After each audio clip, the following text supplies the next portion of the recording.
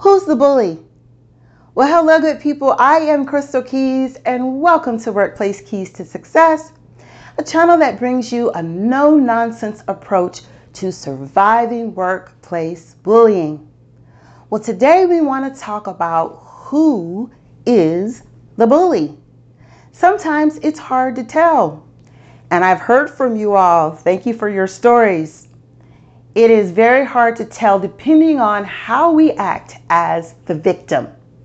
So we're going to talk about the victimized reactive bully.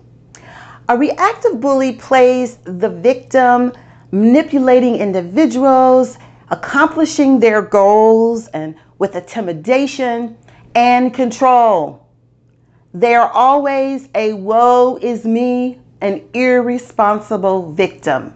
The victimized irresponsible victim who is actually the bully. So bullies do not take responsibility for their actions at all. They are always playing the victim. This is arguably one of their most powerful tactics, as they use this to enlist others and manipulate, foster an emotional charge. Have you ever been a part of a project and it just seems to be chaotic from the get-go? It's likely that you're under the leadership, under the coordination of a bully, but that loves to seek attention. There are multiple patterns of aggressive behavior. The bully pretending to be the victim is the reactive pattern.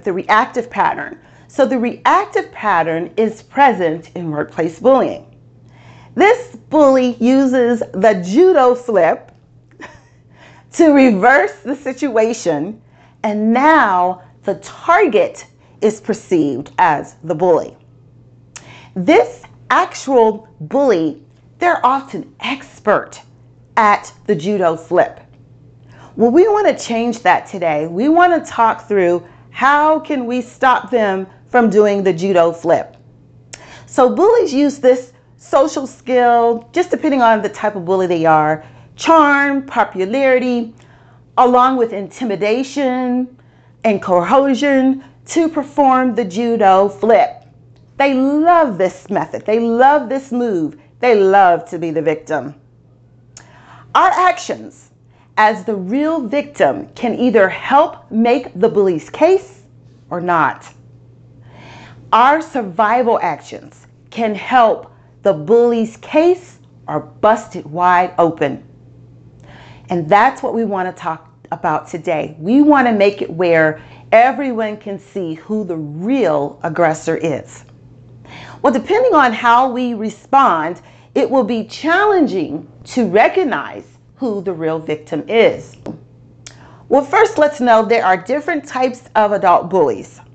And the victimized reaction is connected to the attention-seeking bully. The mindset of this bully is that of a narcissist. It's that of a narcissist, manipulating control freak. Their motivation is to be the center of attention. They'll do anything to get validation and to be the center of attention. Well, what are some of the other traits of this type of bully? They can be cruel, hostile, drama king or queen, Dr. Jekyll, Mr. or Mrs. Hyde. They're easy to anger, drop of a hat.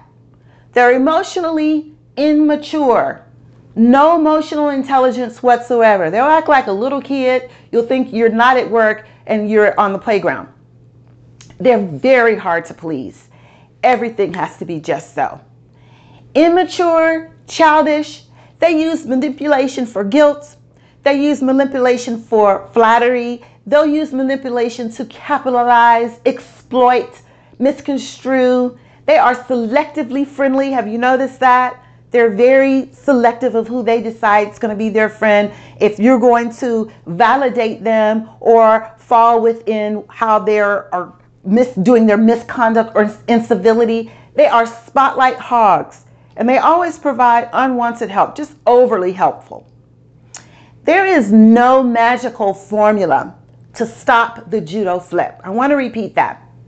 There's no magical formula only because every situation, every organizational climate, culture, every bully, every victim, we're all different.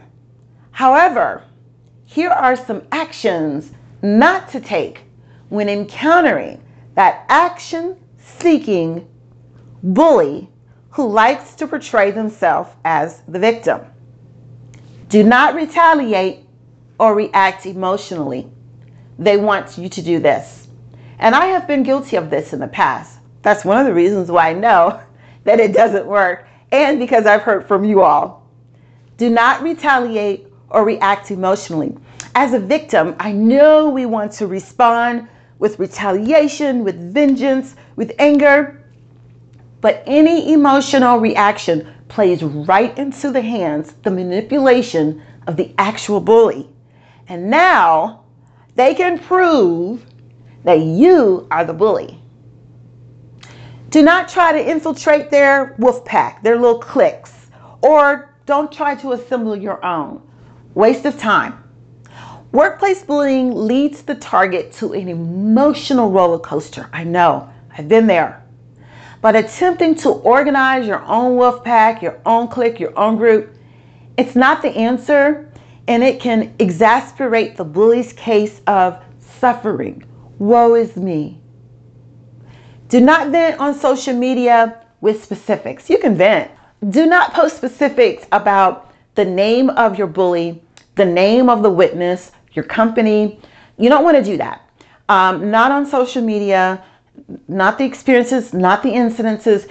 Because if there is a case, and hopefully if you have been bullied to this magnitude that you've taken it to there being a case created, and if there's an investigation, you'll want to remain low-key until your case is closed. And posting specifics it like elevates the likelihood of the perpetrator finding out, especially with specifics, and further exasperates the bully's case of suffering.